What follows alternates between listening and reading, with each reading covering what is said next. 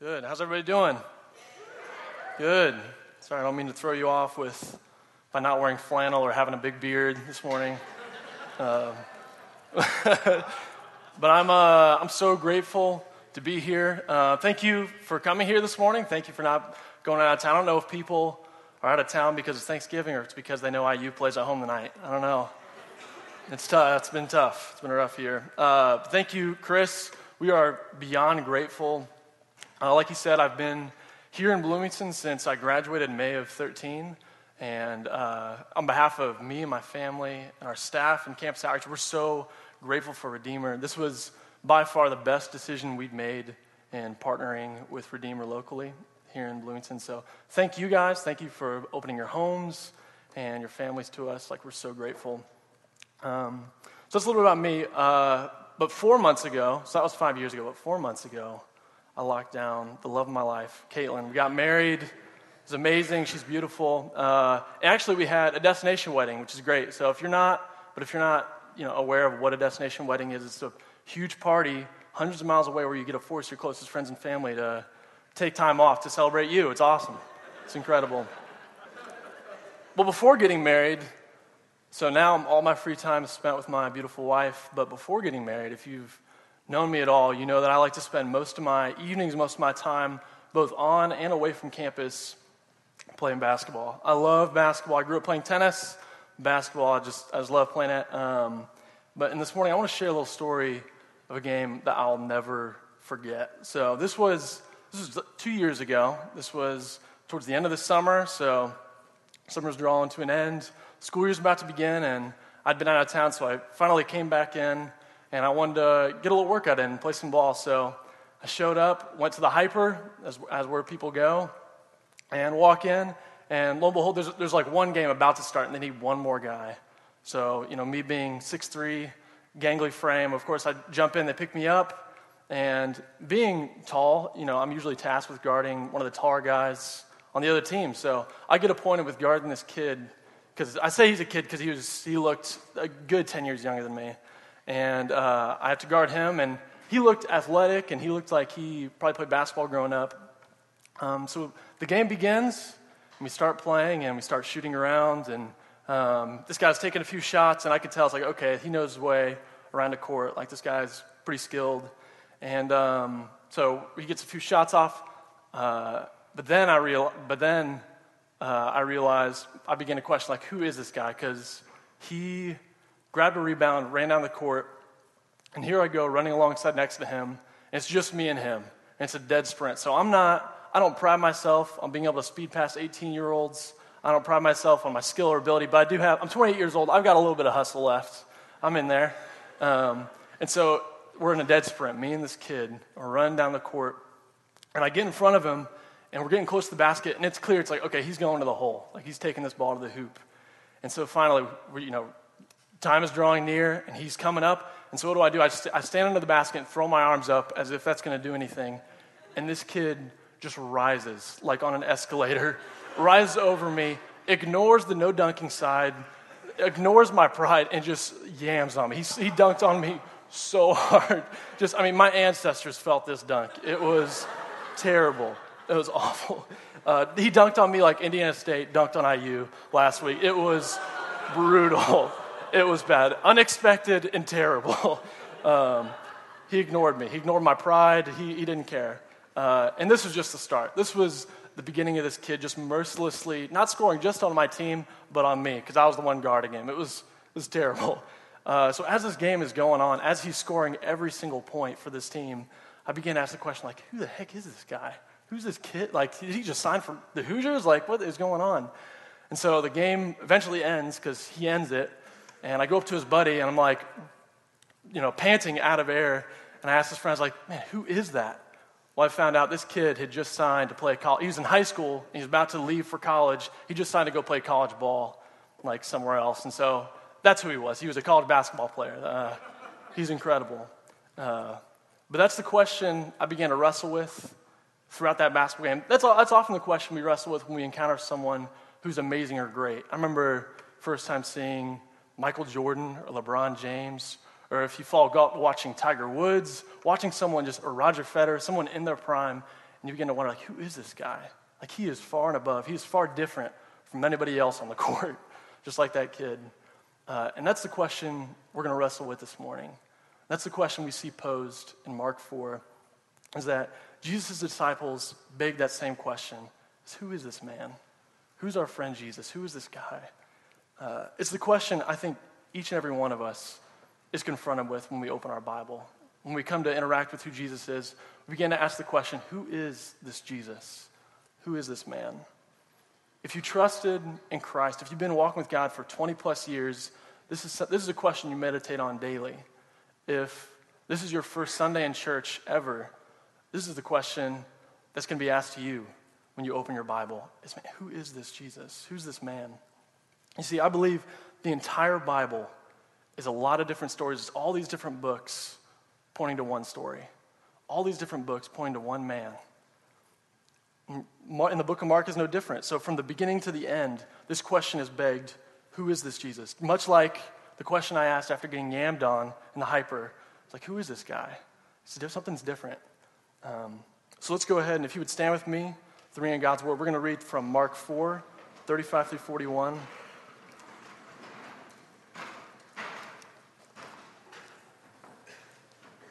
This is Mark 4, 35 through 41. And on that day, when evening had come, he said to them, "Let us go across to the other side." And leaving the crowd, they took him with them in the boat, just as he was. And other boats were with him.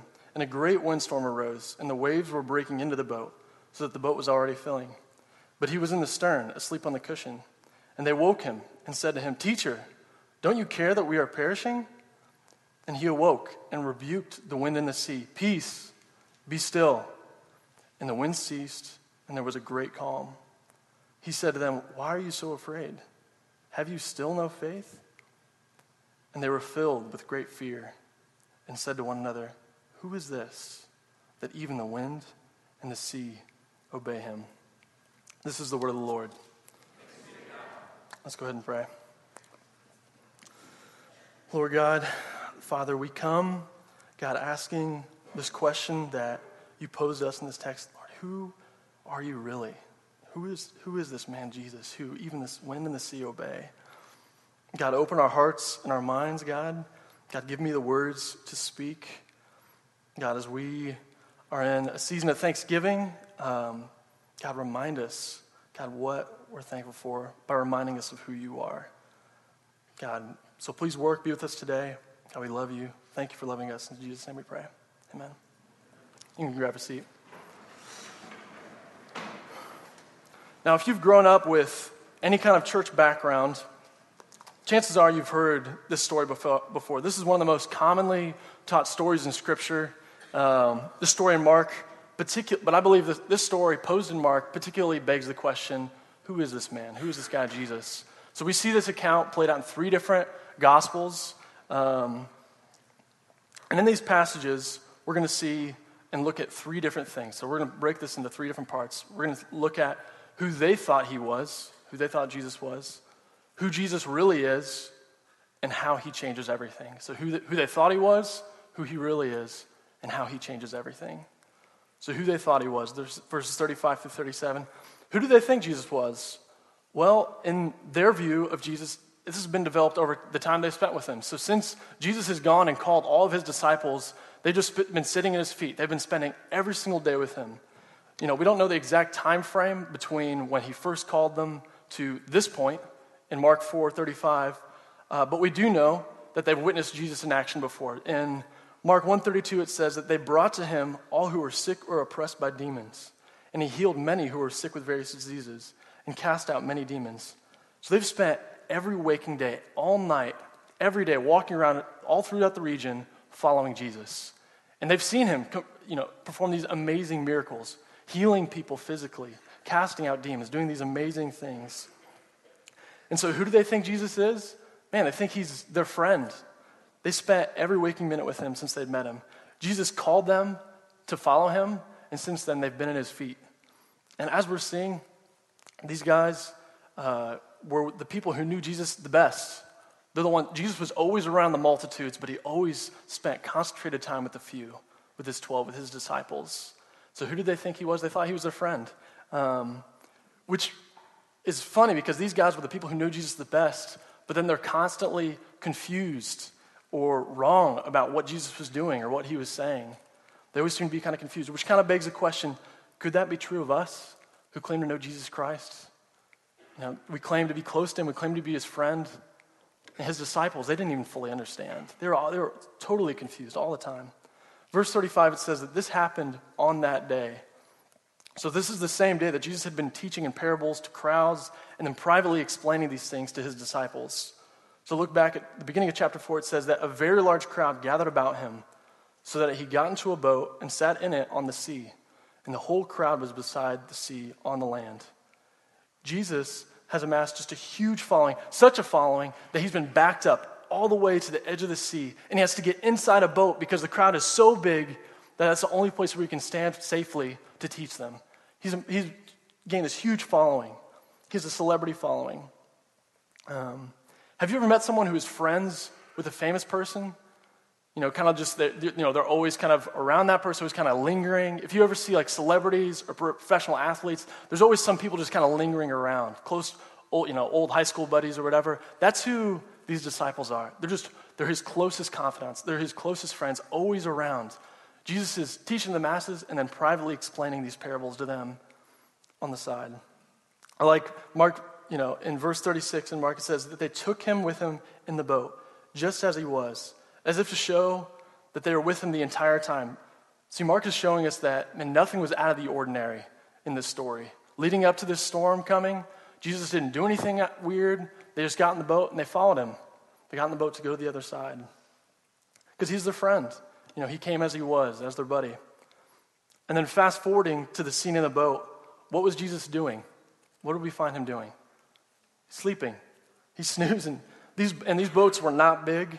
These fishing boats in the Sea of Galilee, which is technically a freshwater lake, these fishing boats were not big. Historians can estimate and guess that the max amount of people these boats could hold were maybe 15 people. And so this isn't a big boat. This isn't a fancy boat. This isn't a yacht. We know it's a sailboat, but it's nothing crazy. It's really small. And so the level of comfort where we see Jesus sleeping in this tiny boat around his closest friends is obvious. He's their friend. And this story also reveals something unique about who Jesus is. And we're going to go ahead and give you a word of the day. It reveals Jesus' hypostatic union. So there's a word for you. So this reveals Jesus' hypostatic union of who Jesus is. So if you've never heard this before, it's the combination of Jesus' humanity and his deity. The hypostatic union of Jesus being fully God, yet fully man. So we see his humanity. His humanity is played out here. He's just one of their friends. He's another human. Can you imagine how tired Jesus must have been that he gets in the boat? He's been teaching all day.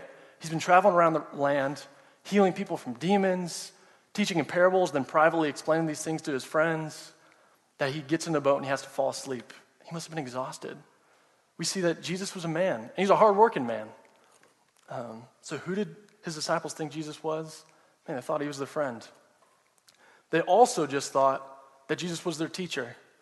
Because what do we see here? These are veteran fishermen in multiple fishing boats crossing the lake together, and all of a sudden a storm hits. And commentators deduce that at least 7 of his disciples are trained fishermen. So 7 out of the 12 are like trained professional guys. They made their living on the water. And what's the first thing they cry out? As soon as the storm hits and things get crazy, what do? They wake them up and they're like, "Teacher, hey!" I just remember waking my mom up saying, "Mom, Mom, Mom." Imagine that's kind of what it was like. Just like, "Teacher, don't you care? Like, what are you doing? Wake up! What are you doing, Jesus?" He's been teaching them all these things. So of course, they view him as their teacher. So we see how they see Jesus as both their friend and their teacher. But what reveals this perspective? What does it take to reveal their view of Christ? It takes a storm. It takes a storm to show us how they view their friend and their teacher, Jesus. It takes a storm to reveal that. And this wasn't just a normal storm. Mark specifies that this was a great windstorm. So he calls it a great windstorm. In Matthew's account of this story, He describes this event using the word seismos to describe the storm. Seismos, that word literally means earthquake. That's the way Matthew described it. So it was a great windstorm, a seismos storm, like an earthquake. It was as if the lake was literally being shaken. I have a good buddy from college he's Mexican, played tennis through college together, and he lives and works in Mexico City. And we were recently catching up, and he was telling me about the earthquake. Did you guys hear about the earthquake that hit Mexico in September? Devastating. It's crazy. People were without power for weeks. It was horrific. It wreaked havoc. Thousands of people, dozens of buildings toppling over. My friend said he was on the 4th floor at work. He said he thought he was going to die. He's terrified. This is the kind of fear they have from this great windstorm. This is what they're experiencing. This is what is being described here. I imagine just the roller coaster experience, up and down through the waves. If you've ever been on a deep sea fishing trip, and you've probably thrown up, it's because it's terrible.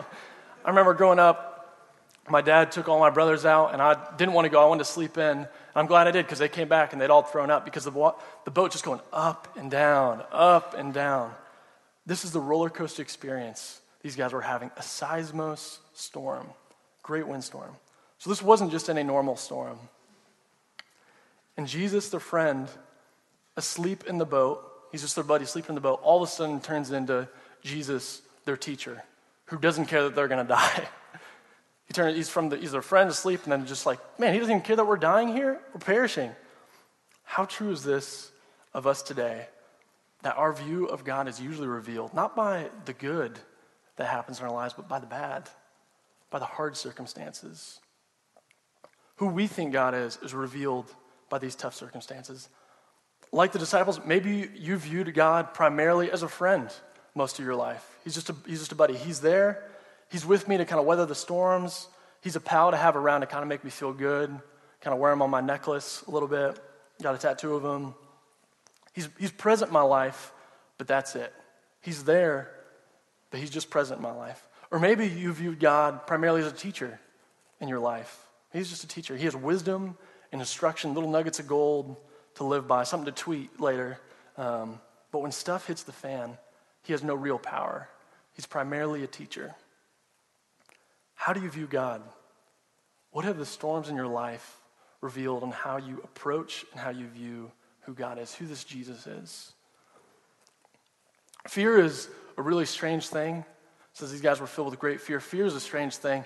We're just out of October, which a year ago was a pretty big month for me because Caitlin and I are in full force of dating, and so me trying to be clever and pull all the stops and go on fun dates. Of course, we went to a haunted house because there'd be a chance that maybe she'd grab my arm or something. I don't know. I'm not sure if you know the concept of what a haunted house is, but it's basically where you pay a lot of money to run through a dingy field or warehouse and get chased away by a masked guy wielding a chainsaw. You pay money for that. That's a lot of fun. Why do these places like make a killing every year? Pause for a laugh. Why do people keep coming back? Why do people always come back to haunted houses year in and year out? Because people love to be afraid. People love to be scared. But they only love to be scared to the degree that they're still in control. People love to be afraid, but only to the degree that you're still in control. That's why you see people running out of a haunted house. You're on one end of the house, you're walking in, you're in the long line. On the backside, you see people screaming, running out, and there's a guy with a chainsaw chasing after them. Why do people do that? Because they're still in control. It's fun and entertaining to the degree that you're still in control. Now imagine tonight, you're at home, watching the Hoosiers play South Florida, and some guy kicks the door out of your closet, and he's got a mask on, he starts chasing you with a chainsaw. Are you going to run away laughing? No, absolutely no. You're getting out of there. No, you're calling the cops. You're terrified. That's the great fear we see here. Why are you afraid? Why are you not afraid in the haunted house and you're truly afraid in your home when a guy starts chasing you with a chainsaw? Because you're out of control. Things get scary. Water starts pouring into the boat. All of a sudden, you're a trained fisherman, but all of a sudden, you don't have control anymore. Things are out of control. It's really scary. That's the kind of fear we see in the disciples here. They didn't wake up Jesus thinking like, oh, this guy can save us. Like, oh, he can help us. No way. They thought they were going to die. They said, don't you care that we are perishing? They were like, we're dying out here. What are you doing? You're asleep. Things were clearly out of control. Shaking them like, dude, someone wake up Jesus. We're dying out here. Get him up. He's sleeping out on the cushion down there. How has this played out in your life? Because our true colors aren't shown when the good happens, but when the bad, when the tough circumstances, when the hard things happen. How have circumstances revealed how you view Christ? Does Jesus seem to be missing right when all the hard things begin to happen in your life? Does he seem to not be there, not present? Like the disciples, was he just a friend? He's a nice friend to have around, but doesn't have any real power? Or is he just a good teacher? Someone to give you nuggets of wisdom to create a healthy and wealthy life, but no power when things aren't going well? Have any of you felt this way? I know you have. It's so easy to believe that the ship is sinking as water's pouring in, as the great windstorm is whirling, when you don't get into the program or graduate school that you've worked so hard for, that you've been writing for, studying for, when you're drowning at work and there's no escape. You think the only way out is if I can quit, but you can't do that. You feel stuck. Or maybe you're at home every day with your kids and completely overwhelmed. Things are just crazy. It's a great windstorm. I grew up with 5 siblings. There was always a great windstorm in our house. It's crazy. Or maybe you're at home every day desiring children, but just found out you can't have them.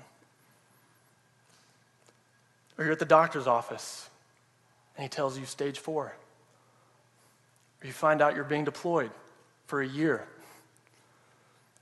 Or like one of my closest friends who grew up with an alcoholic and abusive father. It's easy to think, man, who's this Jesus I'm following? And why am I following him? Because he doesn't seem to care. And he's not there. He's not really there anyway. It's easy to believe that the ship is sinking. But it's in verse 39 is where we see the turn. It's in verse 39, in the midst of the storm and the chaos. While the ship's being filled with water, as the ship seems to be going down, it's in the midst of the chaos when we see who Jesus really is. That's when we begin to see who Jesus really is. C.S. Lewis famously said that God whispers to us in our pleasures, speaks in our conscience, but shouts in our pain. It is his megaphone to rouse a deaf world. Through the storm, God is shouting to us. Through the storm in our lives, God is shouting. Our view of God, our belief in him, is not revealed primarily through pleasure or ease. Now, in verse 39, we see Jesus shouting something to his disciples. Because the storm has hit, the boat's filling with water, and things are getting out of control. We see who Jesus really is, not by just what he says, but by what he does. So we see who he is, not by just what he says, but what he does. It says that and he awoke and rebuked the wind and the sea. And he says, peace, be still. And the wind ceased, and there was a great calm. Now, I used to think that my words had power. I remember my last semester of college, I was an education major, and I was student teaching in an 8th grade U.S. history class. And I thought my words had power because, for the most part, these 8th graders would listen to me. They'd go to the principal's office. They'd mostly stay quiet. I kind of had control of the class for the most part. But last week, I realized how powerless my words truly are when Caitlin and I very amazingly, impulsively bought a puppy. I realized my words carry very little weight. Because she's adorable. I'm convinced she has pooped more times in our apartment than I have. She is. I can scream no. I can pick her up as I'm running out the door. She's still going. But guess what? She's still going to squat and drop a big one in the middle of our living room. My words have very little power. Even when it comes to our little puppy, 4-month-old Mila. She's adorable. She's terrible. No, she's amazing. But here we see Jesus' words are different. Jesus' words carry very different weight from my words in a classroom or trying to potty train a puppy. Jesus' words are very different. His words have real power. Now, where have we seen this before? I feel like if This seems familiar. Where have we seen this kind of interaction with water? Because I feel like God speaks water into existence from nothing, ex nihilo, and then we see through Scripture all these big interactions with water with God's people. Let's look back at Exodus 14, probably one of the most famous interactions with water with Moses. So this prophet, he has a big interaction with water. Exodus 14, 21, 22 says, "Then Moses stretched out his hand over the sea, and the Lord drove back the sea by a strong east wind all night and made the sea dry land. And the waters were divided, and the people of Israel went into the midst of the sea on dry ground, the waters being a wall to them on their right hand and on their left." God uses his prophet, one sent to instruct and lead his people, to deliver them out of the dangers of Egypt. And what's the setting with this prophet? Water. Through the water. The prophet leading them through the water. Let's fast forward a little bit down the line to Joshua 3. We see God's chosen priests carrying the Ark of the Covenant. Joshua 3, 13 and 17, they say, "And when the soles of the feet of the priests bearing the Ark of the Lord of all the earth, shall rest in the waters of the Jordan, the waters of the Jordan shall be cut off from the flowing, and the waters coming down from above shall stand in one heap. Now the priests bearing the Ark of the Covenant of the Lord stood firmly on dry ground in the midst of the Jordan, and all Israel was passing over on dry ground until the nation finished passing over the Jordan." See, here we see God's people making intercession between God and his people. Priests are mediators between God and man. And we see that playing out here. And what's the setting with these priests, with these mediators? Through the water. See them through the water. I would say this prophet and these priests are only illusions. They are only alluding to something else. Because the Bible it's not a random assortment of stories and books. It's one big story. And it all points to one person. You see, Jesus' words have power because, yes, he is a prophet come to teach and instruct, but he is not only a prophet like Moses. He is the prophet. And yes, Jesus is a priest to mediate, but he is not only a priest. He is the priest. Jesus' words have power because he is the prophet, he is the priest, and what we see by this text is he is the king. He is the prophet, he's the priest, he's the king. Jesus is the king. You see, this is what this entire story is about. This is what this entire book of Mark is about. This is why the series is titled Jesus the King. That's what we see through every little story, every little interaction throughout Jesus. It's pointing that this is the king. His words have power because he is the prophet, he is the priest, and ultimately he's the king. And what do kings rule? They rule everything in their dominion, everything under their umbrella of power. So what does the president rule? The nation. What does the CEO rule? The company. What does King Salman of Saudi Arabia rule? Saudi Arabia. Kings rule their domain. But what does Jesus rule? What is his domain? If he's really king, what's his domain? Colossians 1, 16 and 17 says, "For by him all things were created, in heaven and on earth, visible and invisible, whether thrones or dominions or rulers or authorities, all things were created through him and for him. And he is before all things, and in him all things hold together." He is king over everything because he created everything. John 10 says that Jesus says, "I and the Father are one." He's making a bold proclamation that I am God. He is the king. He is the creator. I love verse 17 here. It says, "In him all things hold together." Is that something that you believe in the midst of storms? That by the word of his power, he is holding everything together. If Jesus stopped holding you together right now, if he stopped speaking your name, you would cease to exist. Because it's by his words that we're held together. Hebrews 2:8 says that now in putting everything in subjection to him, he left nothing outside his control. At present, we do not yet see everything in subjection to him. Nothing is outside of his control. Everything is under his rule and his reign because he is Lord. He is king. He's not just a prophet. He's not just a priest. He is all three. He's prophet, priest, and king. Currently, we do not see everything in subjection to him, but that does not change the fact that he rules and he reigns. The disciples' acknowledgement of who Jesus is, of Christ being Lord and King, doesn't change the fact of who he is. They don't fully understand, but that doesn't change the fact of who he really is. Much like the law of the land today, it doesn't matter if you acknowledge who the president is. He's still the president. He still rules the country. It doesn't matter if you bow knee to him. He's still the president. It's so easy to be tempted, as the disciples, to come to Jesus screaming, "Don't you care? We're dying out here. Water's pouring in. Things are out of control. It's chaos, and you're asleep." Think about the horrific things that have happened recently. I think of 2 weeks ago in Texas. I think a few weeks before that in Vegas. I got on the news this morning, and there were 3 people shot just on the south side of Chicago alone. Jesus, don't you care? Don't you care we're perishing out here? But our king doesn't rule like a normal king. He is not, because he is not just a king.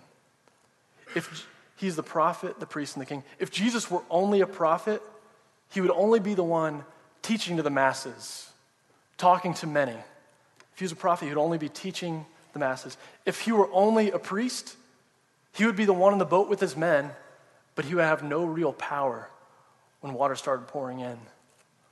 And if Jesus were only a king, he wouldn't be riding in a 15-passenger boat across the Sea of Galilee. But here we see this beautiful combination of all three. All three.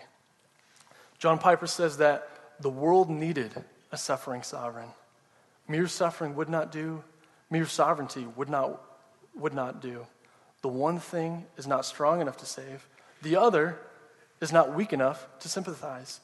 And I don't want a CEO as a savior. I don't want a president as a savior, far removed, far and above and away from me. Nor do I want just a teacher or a friend just to ride the storm with me.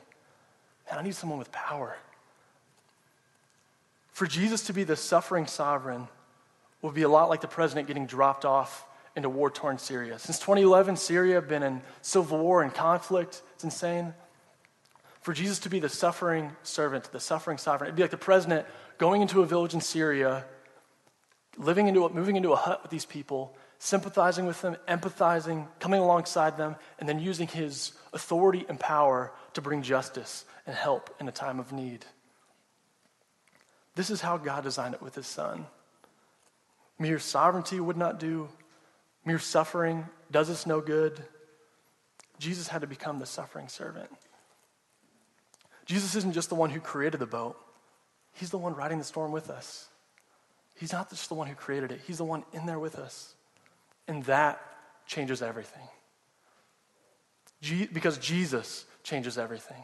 Changes everything. As we close, let's look back at 40 and 41 and see how Jesus changes everything by the word of his power.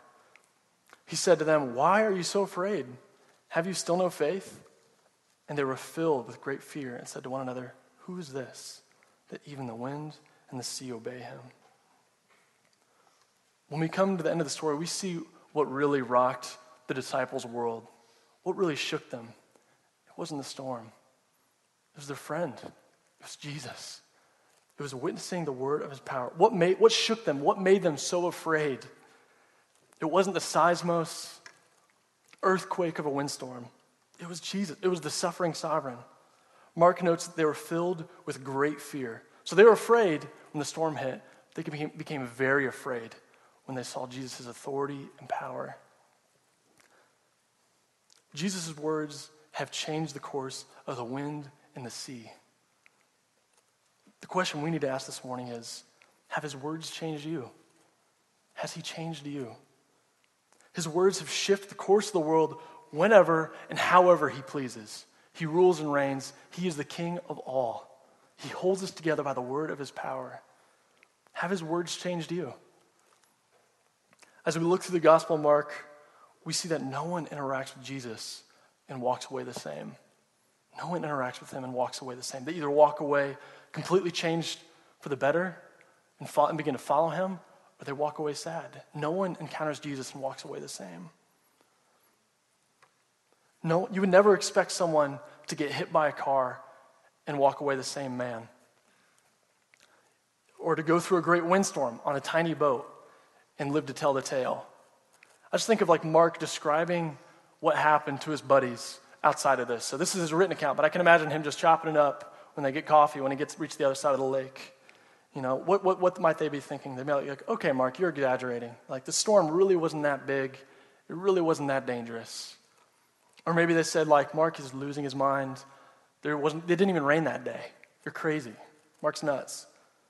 Or the unthinkable, that the only way that Mark is alive today is because a miracle happened.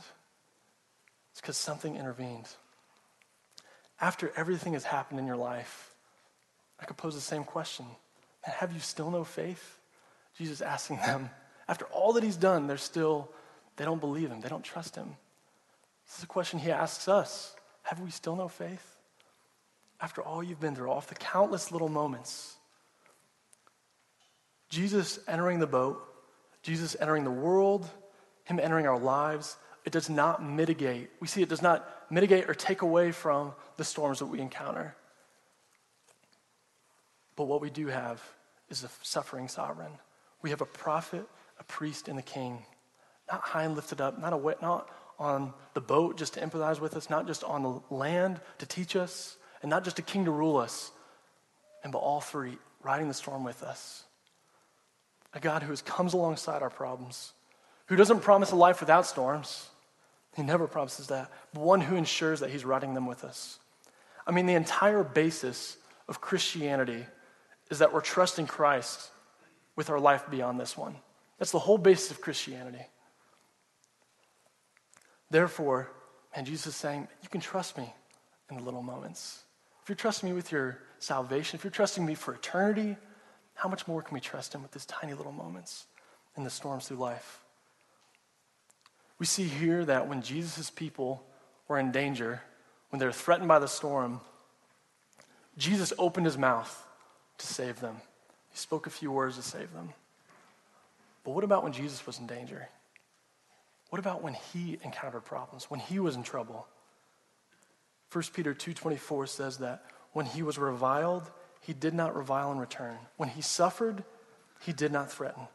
When Jesus was persecuted, when he stood on trial, when he was beaten, when he was taken before this mock of a trial, taken to the cross, he did not open his mouth. He did not revile in return. He could have called down legions of angels, but he held his tongue. We see that he opened his mouth to save his disciples when they were in danger. But what about when he was in danger? He kept his mouth closed. But continued entrusting himself to him who judges justly. He himself bore our sins in his body on the tree, that we might die to sin and live to righteousness. By his wounds you have been healed.